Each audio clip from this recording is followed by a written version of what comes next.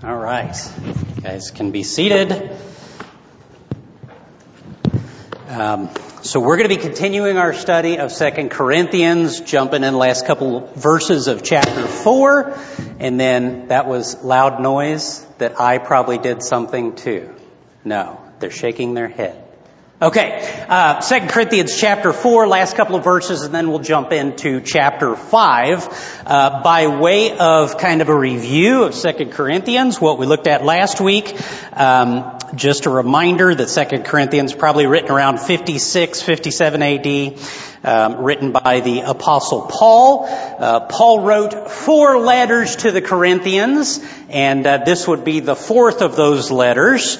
And he actually, somewhere in there between the second letter and this letter, he made a visit that was pretty negative, and we don't have a lot of detail of what that is, but from the context, there were likely some folks that were either in leadership or in influence in the church that were in opposition to Paul. Probably a pride issue, not a issue of their teaching was good or their philosophy was good or any of that kind of stuff, but rather just in prideful opposition to Paul. They wanted to be an authority in the church, and so we're likely kind of leading a rebellion there. Paul's kind of dealing with that as well.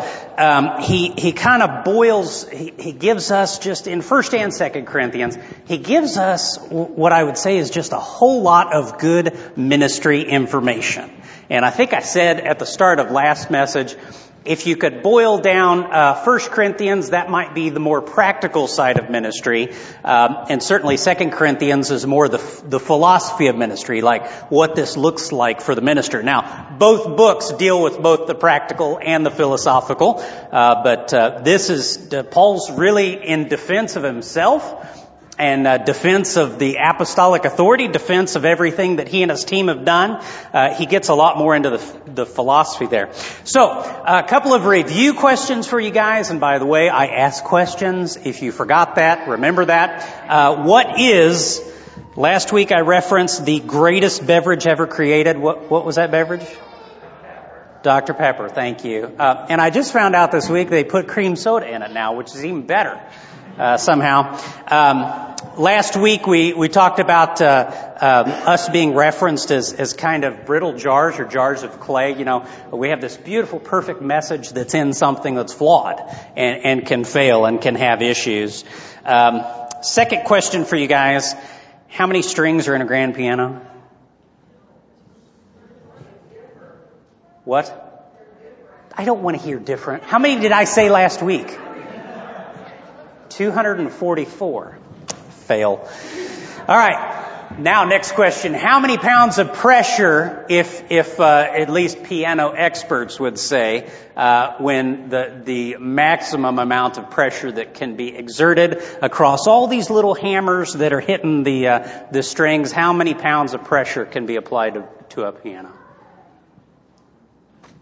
Fail. 40,000. Think of that. That's crazy. This means nothing to most of you guys, but if you're a car guy, a diesel fuel injector nowadays in fancy trucks, they can have 10,000 pounds PSI, 10,000 pounds of pressure. That's enough to blow your finger clean in half if you got it in front of that thing. Now, this is 4 times as much pressure. That's pretty wild. I forgot why I was going there. Oh, it is in those times, in those tough times, in those times of trial, in those times of stress, that times of 40,000 pounds of pressure in our life, that the Lord and that treasure that we really hold dear, and the Word really can shine. And so that's kind of what Paul talked about last week. And if I could boil down probably anything that we said in that previous passage, it was this: Paul was completely ready to die sharing the Word so that others might experience the life of Christ. That is huge. And that is an example that we all need today.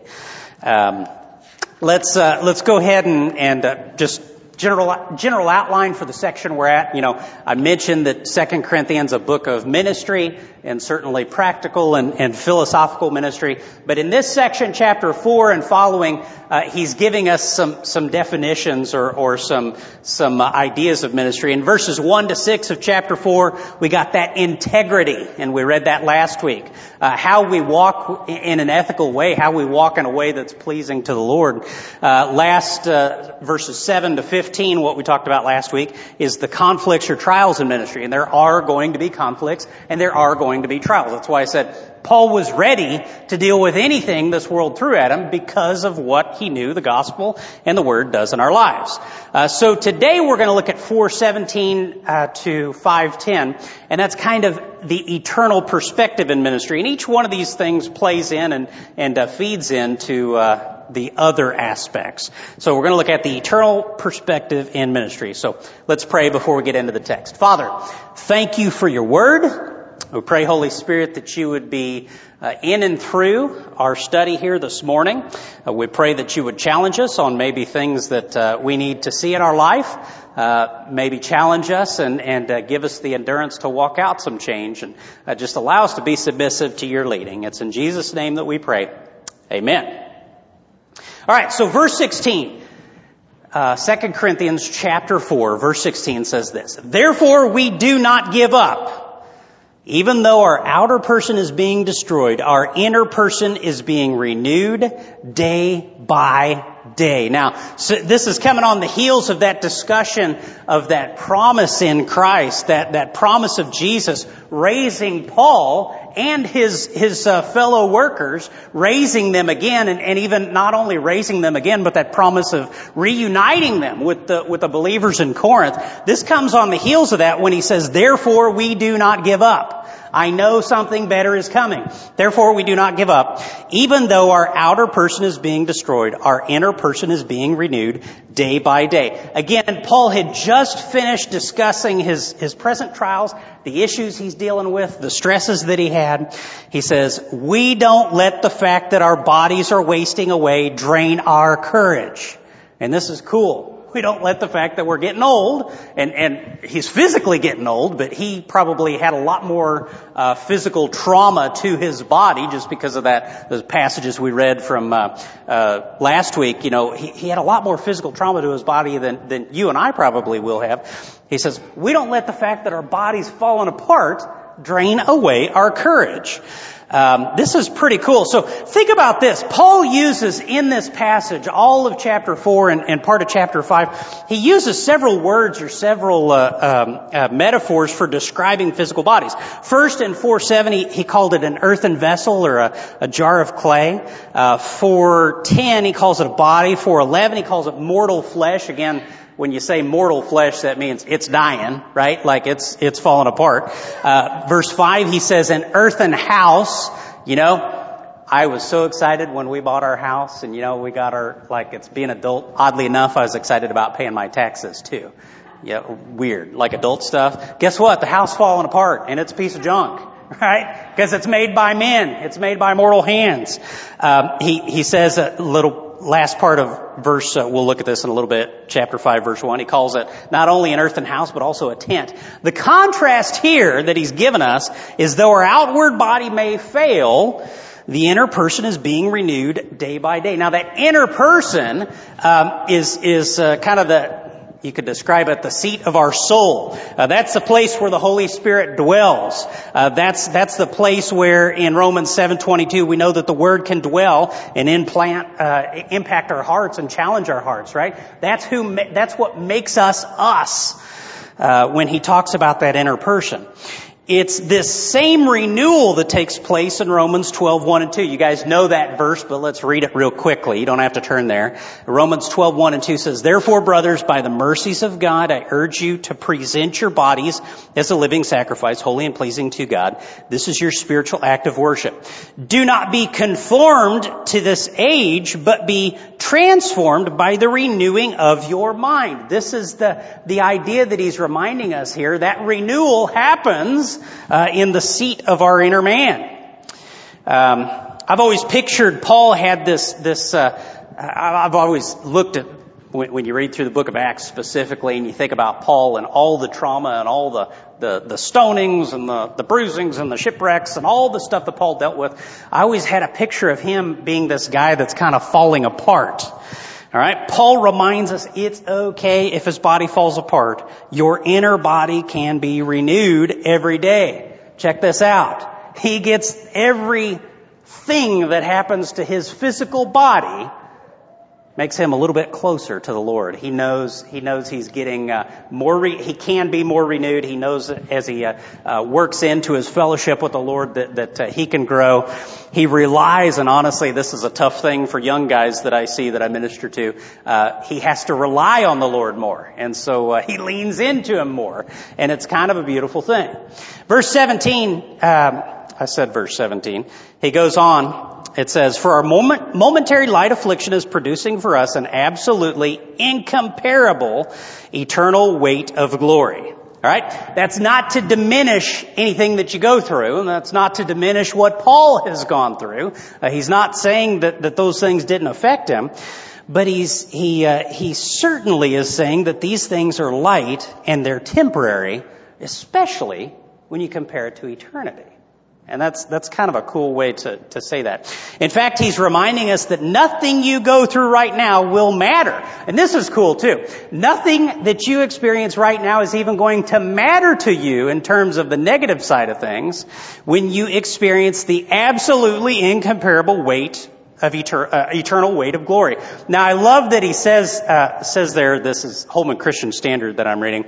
It says, he is producing for us an absolutely incomparable. That's like, you remember our former president would use things like huge and best ever and all that. Like he'd really try to explain stuff and make it sound like whatever he was doing was like the greatest thing that's ever going to happen.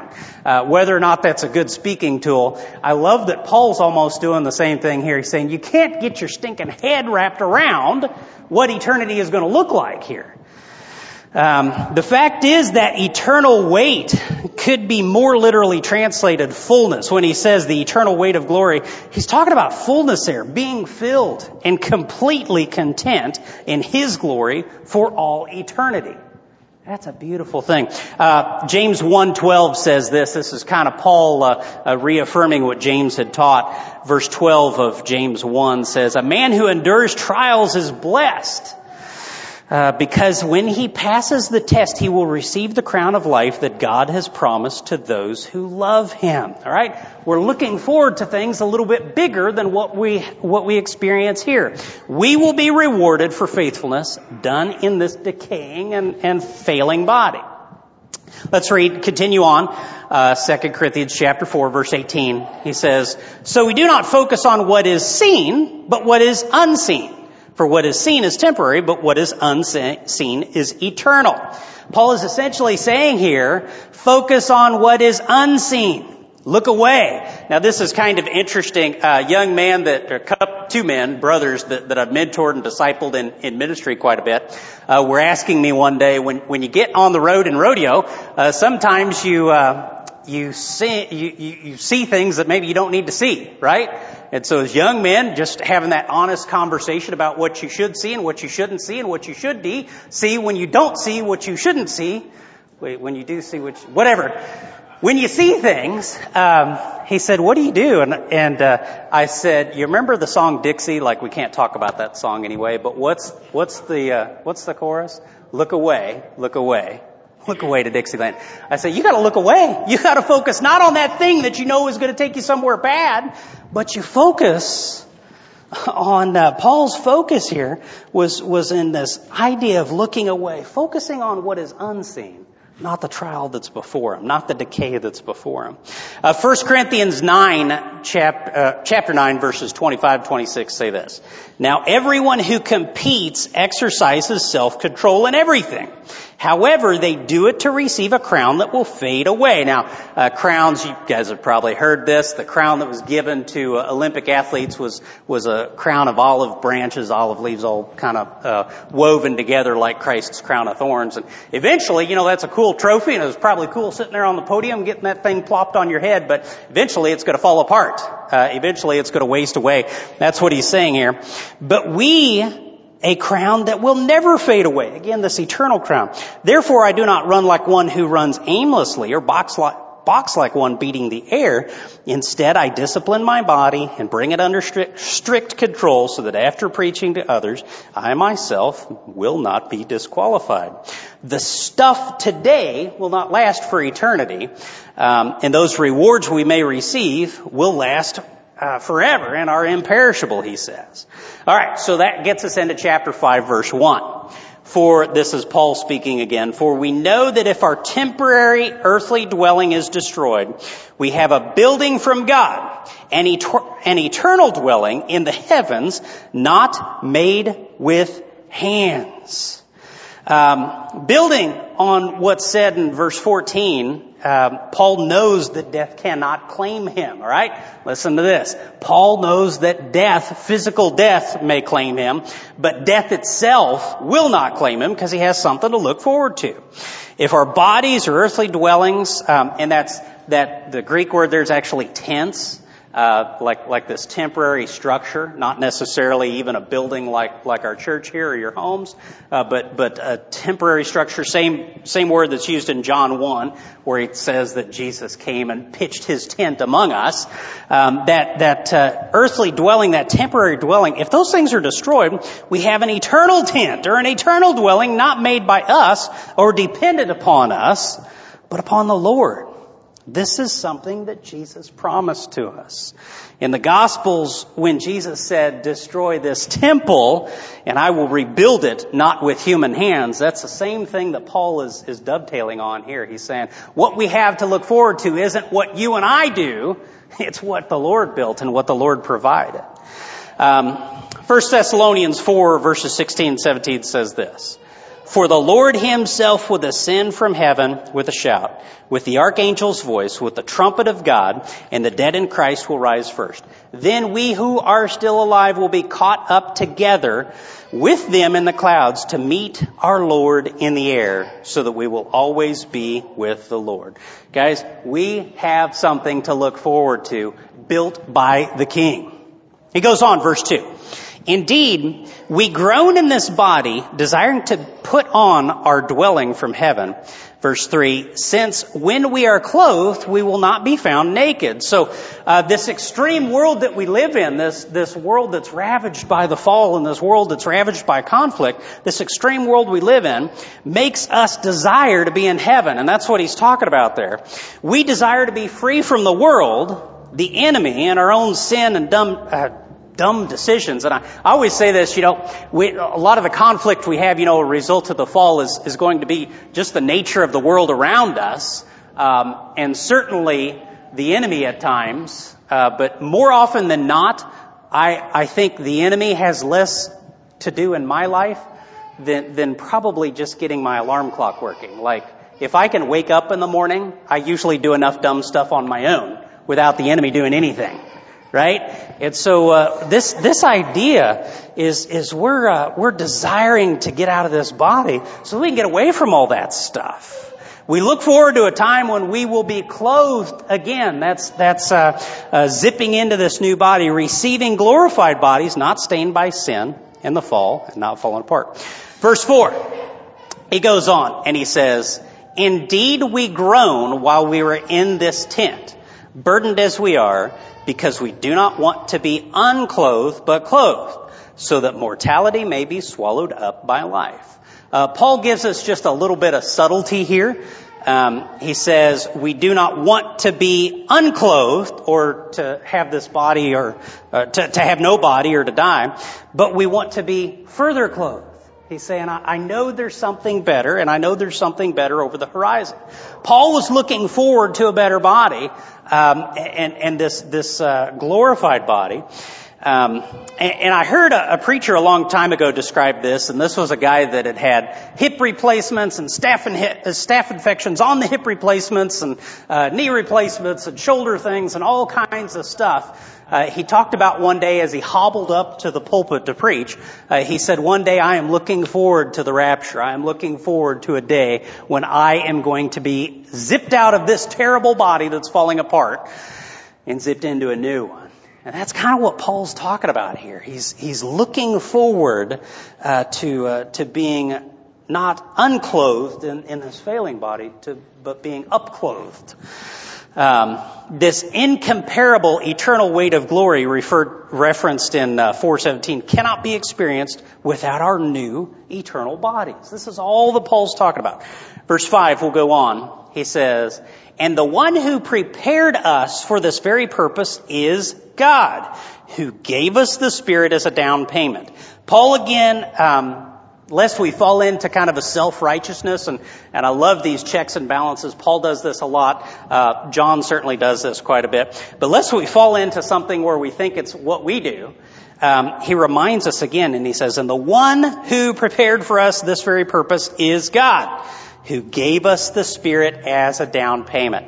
Paul reminds us here that the Holy Spirit and that sealing is kind of a down payment upon our eternal glory, right? And I say that to say this, the Spirit, you guys know what sealing is, a good illustration for the Holy Spirit's sealing.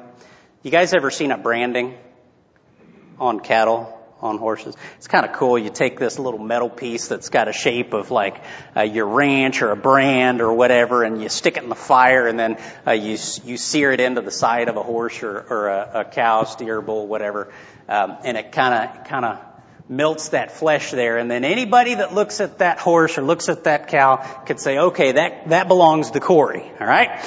We don't do the hot brand thing at our place, but we do a freeze brand, right? So you super chill a piece of brass that it's like a little C, and then it has a stack coming out of it. You super chill it with liquid nitrogen. You shave the hair real close, and you stick that freeze brand up on the side of that horse, and it actually deadens the hair follicles, and they all grow back white. It's really cool.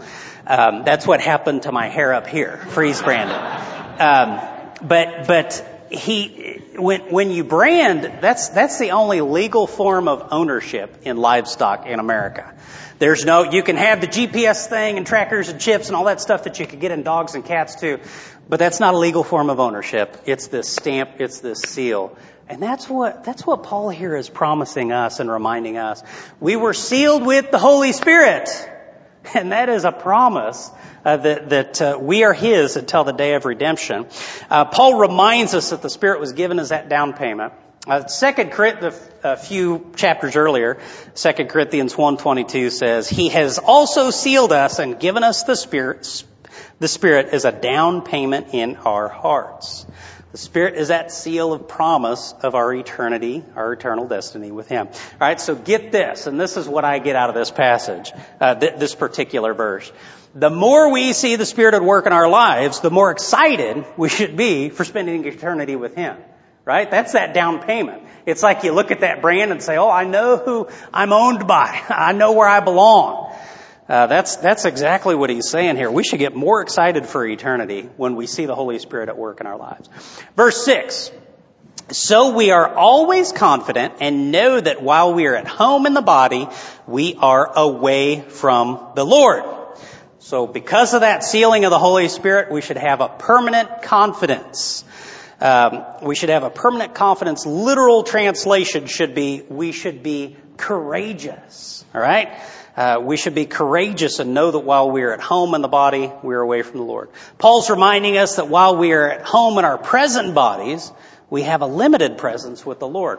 The presence that you and I could feel as we pray, as we go through trials, as we have other folks praying for us, the presence of the Lord that we feel is just this, as incredible as it is, and as amazing as it is especially when we need it, it's this small little glimpse of what it's going to be like to be in the presence of the Lord. Verse 9, he goes on, "Therefore, whether we are at home or away, we make it our aim to be pleasing to Him." Remember, this section, this entire letter, is kind of a guidebook for ministry. And Paul brings home this discussion by saying, whether we are here and experiencing trials or in His presence, after our life on this earth has done, we make it our aim to please Him. Pleasing, which is found in Romans 12:2, we read that a second ago, that good, pleasing, perfect will. Pleasing, as we strive, that means we strive as believers to be found acceptable. Now, he tells us why in verse 10.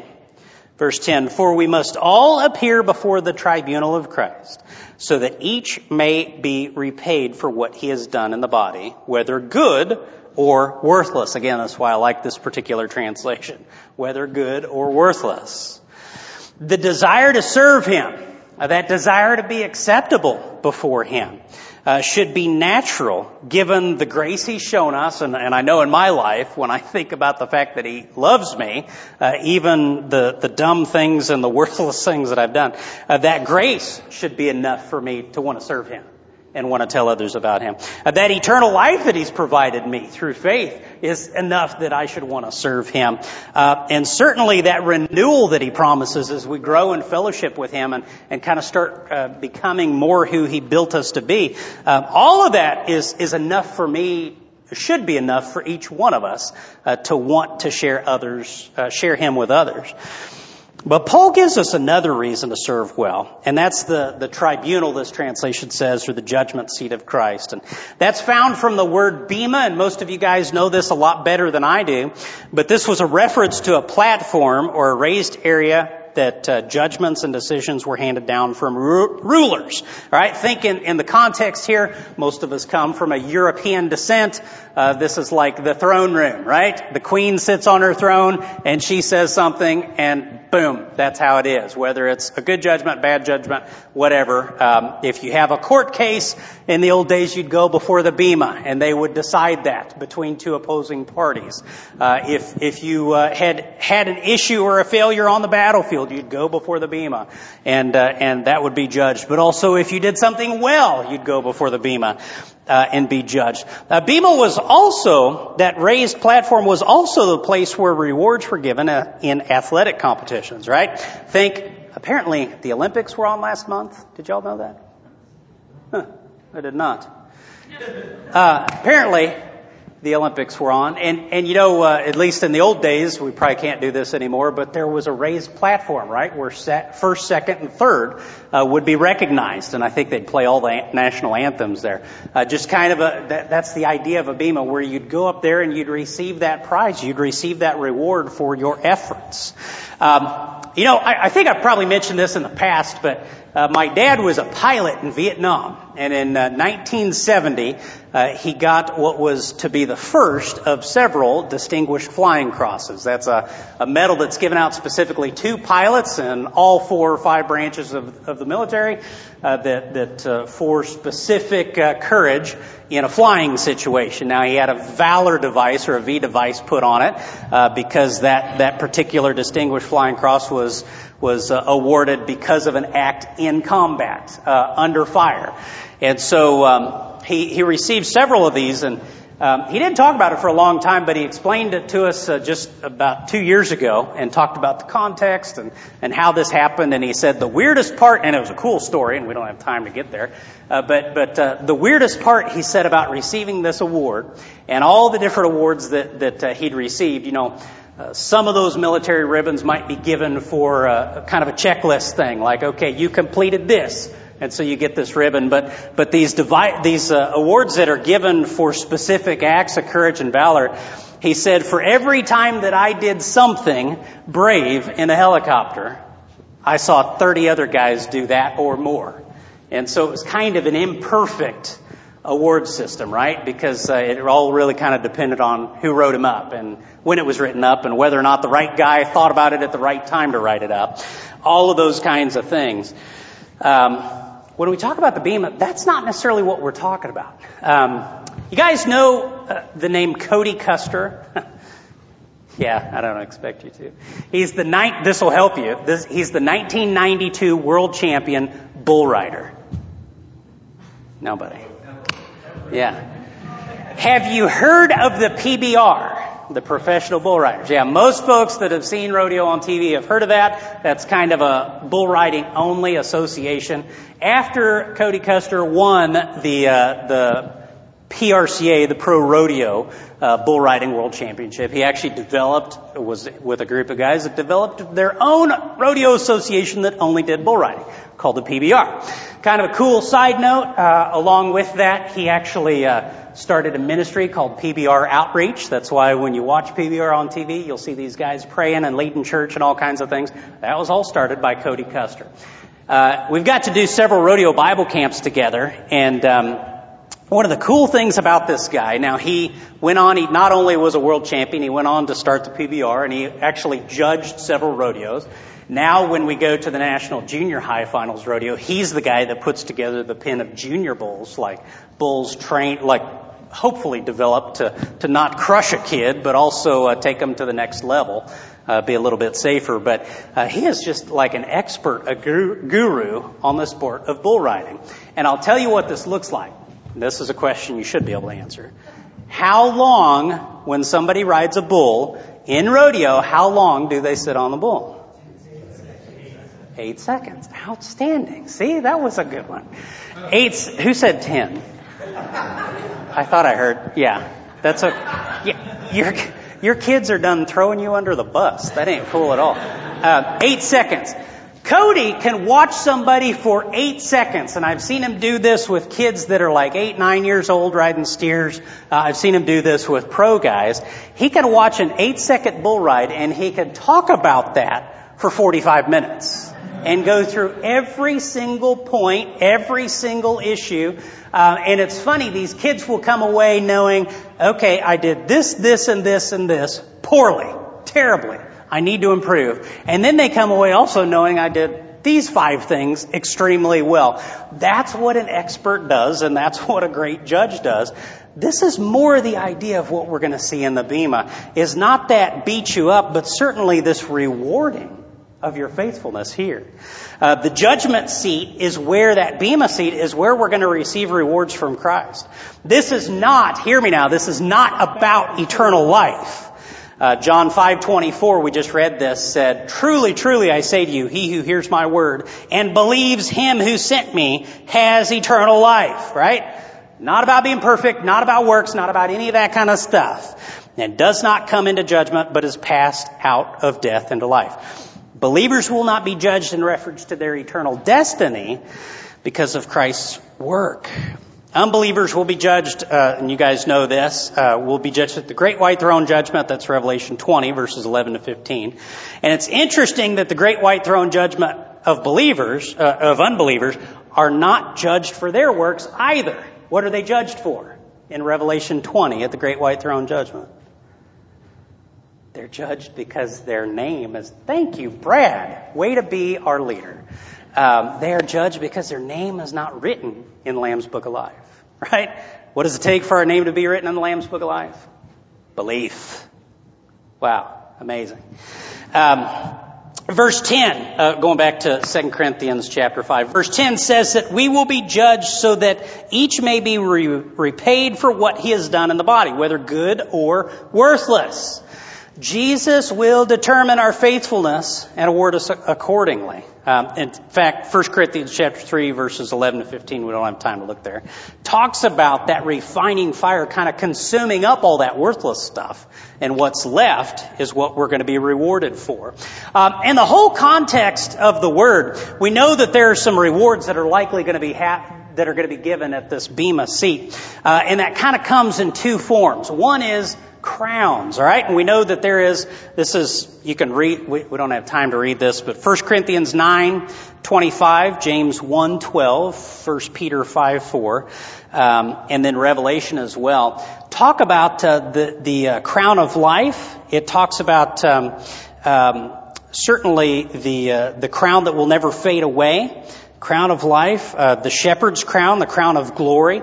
So it talks about these crowns, these rewards that will be given for our duty here and our faithfulness here in what He's given us. Whether you're Billy Graham and have the opportunity to speak to millions of people, or whether you're this dude that goes to rodeos and speaks to a handful of folks, or you're that faithful servant that shows up at Awana, or you're that Sunday school teacher, or that children's church teacher, or whatever, the person that's coaching kids across the street, whatever that is, we're going to be judged and rewarded for that. So we got crowns. And then Matthew chapter 25 and Luke chapter 19 and Revelation chapter 22 talk about the other side of rewards, which is positions or duties that are going to be given to us in eternity. Not only does Jesus say at the Bema, boy, you're faithful, but He also says, I want you to serve with me. I want you to serve in my kingdom. That's really a beautiful picture when you think about it. Think back to me talking about those military awards. That's not just getting a ribbon. That's getting a ribbon and a big honking promotion, right? He's saying, no, you're no longer this lieutenant. You're a 4-star general, right? That's cool. That's an awesome thing. We don't know when this judgment is going to occur, but we can assume it'll happen shortly after the rapture, when we first encounter Christ. And that's from 1 John chapter 2, verse 28. That's John says, so now little children remain in Him, so that when He appears, we may have boldness and not be ashamed before Him at His coming. So we know it's going to kind of come somewhere in there. The whole point of this discussion on the Bema is to put His suffering in perspective and give Paul just one more reason to walk with that integrity. Paul here was living not for the praise of man, right? And that's so easy for us to fall into. He's living not for the praise of man, but he's living for the praise of his Creator. He's living for the praise of his King. He's living for the praise of his Savior. And that's a good thing for us to remember, and a good thing for us to keep in perspective. All right, so as we kind of close out, a couple of points that come out of this passage, and if you tuned me out a long time ago, that's great. Listen now. First thing is, Paul knows that death cannot claim him. He can die in this body, but he knows he has an eternal life. He knows where he's spending his eternal life. Paul knows death cannot claim him. Number two, Paul knew that he was sealed by the Spirit. And like I said earlier, the more we see the Spirit at work in our lives, the more excited we should be about getting. That's just kind of a small glimpse of what it's going to be like in eternity. The more excited we really should be as we see Him work. So Paul knew that he was sealed. Paul knew that sealing was permanent, and Paul knew that nobody could take that sealing away.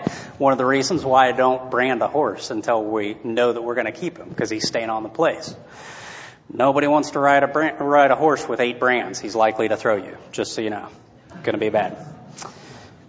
Paul knows death cannot claim him. Paul knew that he was sealed by the Spirit. And Paul was living for not living for the praise of man, but for the praise of his Creator, his King, and his Savior. Know that the more we walk in fellowship with the Lord, the more that we dig into His Word, the more that we seek Him in prayer, the more we get in fellowship with other believers. You know, we rise and we fall to the level of those we surround ourselves with. That's what fellowship is about.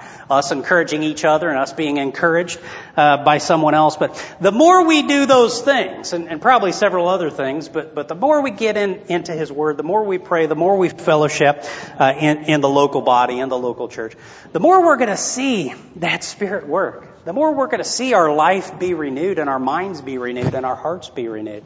And that's a huge thing. The more we're going to start to think with this eternal perspective like Paul had. And that's a huge thing for us to walk out. But in addition to that, this passage gives us a couple of cool things about salvation.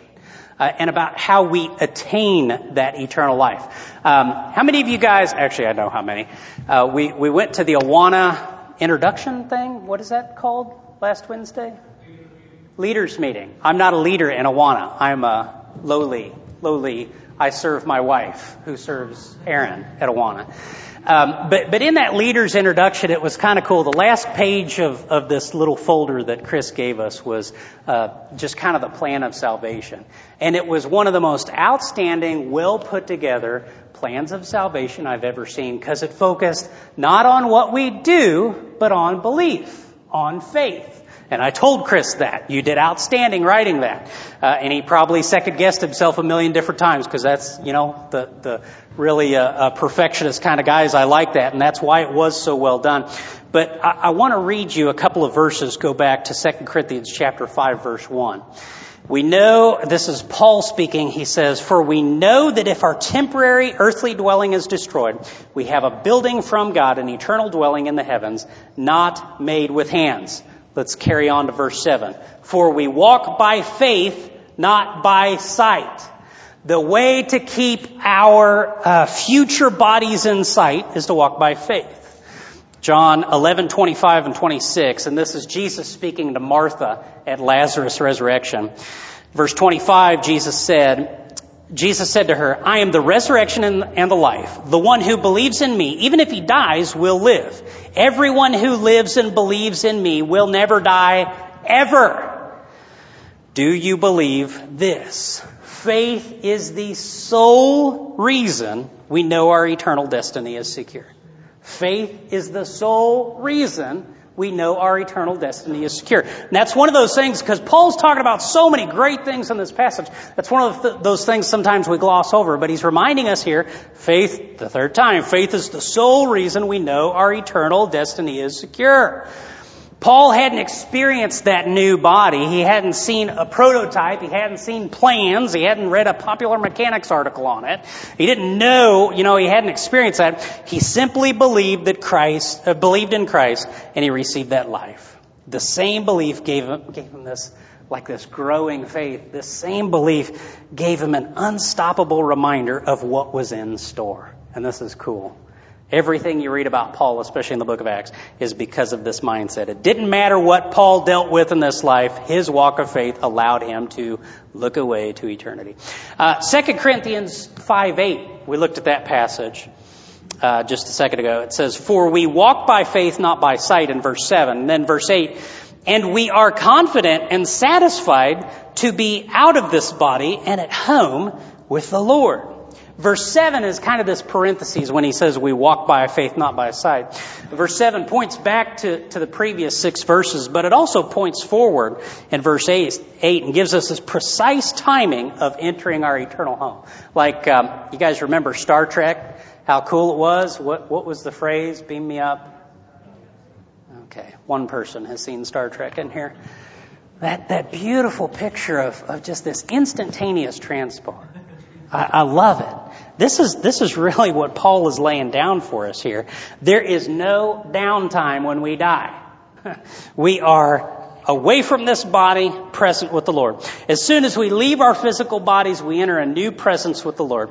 Hear me now. There is no condition of our works or our perseverance in good works for our going directly to heaven after death. There is no condition.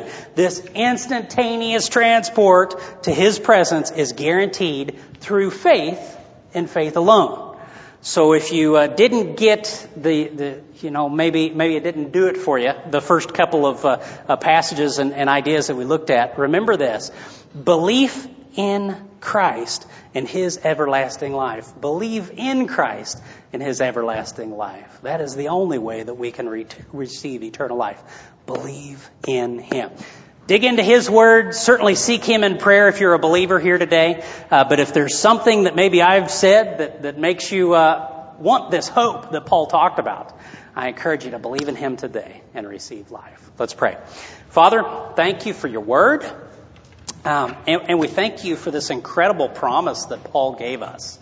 This promise that no matter what happens here, we have something to look forward to.